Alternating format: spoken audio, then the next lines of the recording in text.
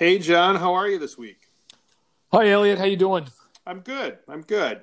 So this week, something caught my eye. FinCEN sent out a press release about the confidentiality of SARs and the fact that there are heavy criminal penalties for disclosing SARs, and indicated that they were making a referral to the Department of Justice related to some unspecified um, inappropriate release of SARs. Did you see that? Yeah, I did. It sort of reminded me back when SARS were first created. There, it was not clear at the time that it applied across the board, meaning to the private and public sector. And as we've talked about, there were situations when I was at the Bankers Association where some of our members would call us and say, a law enforcement are going to some of our customers who are the basis of SAR reports and asking them about it. So basically going to a house and saying, a SAR has been filed on you. We want to ask you some more information. Obviously, that put the banker in jeopardy, put the institution in jeopardy. So we quickly went to the Treasury Department at the time and said, A, you got to stop that. And B, we need to make sure this is clear. And to their credit, they did. So very quickly, there were guidance documents and regulatory changes that prohibited anyone from doing that. So it's a very serious charge, getting access to a SAR and certainly disclosing anything in the basis of a SAR. What struck me about this announcement is it's focused on something specific, or maybe a series of things specific. We know that Trump's former counsel, Michael Cohen's coming out with a book. I'm guessing there might be some references to filings there. I know that reporters around the country in different outlets have been working on stories related to several banks and the Trump Foundation. So I think this is clearly, while not an inaccurate statement in terms of it being a felony, which it clearly is, that this is sort of politically generated. And I think that's what, to me, tells me about the timing of this. So things are coming out fairly soon.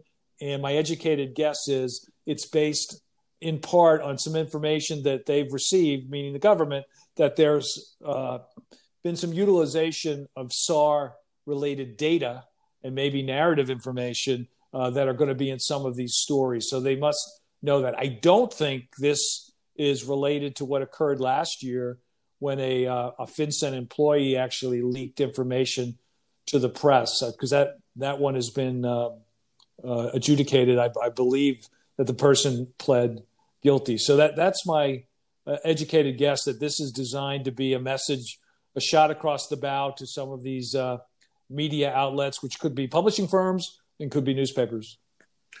Yeah, and the one that you referenced about the former senior FinCEN official, we actually wrote about that earlier in the year, wrote a blog post. And the focus really, I guess, for all of our colleagues in the industry, it's just a reminder that your program, your compliance program, has to include methods for keeping your SAR data confidential, and your training program has to remind all the people who touch it that they have a reason to touch it, but the reason to touch it doesn't make it something to be shared.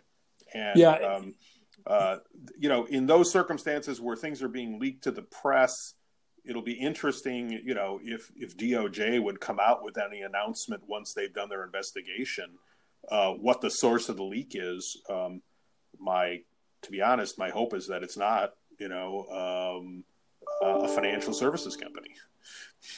Right, exactly. Obviously, we think our community has been very well trained in this space, and the addition I would mention here is some of the separate work we've done with the charities and humanitarian communities. They've often asked, for example, why can't you tell us why you've closed an account? And this is one of the reasons why you get very limited information from a bank. They simply say we've closed it for business purposes, because you could have been a basis of a suspicious activity report, and you don't want to obviously inadvertently provide that information. So that's another reason why this this crime has to be well policed, as it were.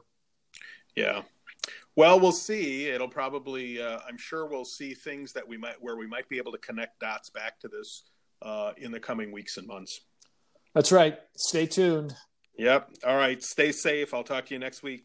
Take care, Elliot. See you. Yeah. Bye-bye.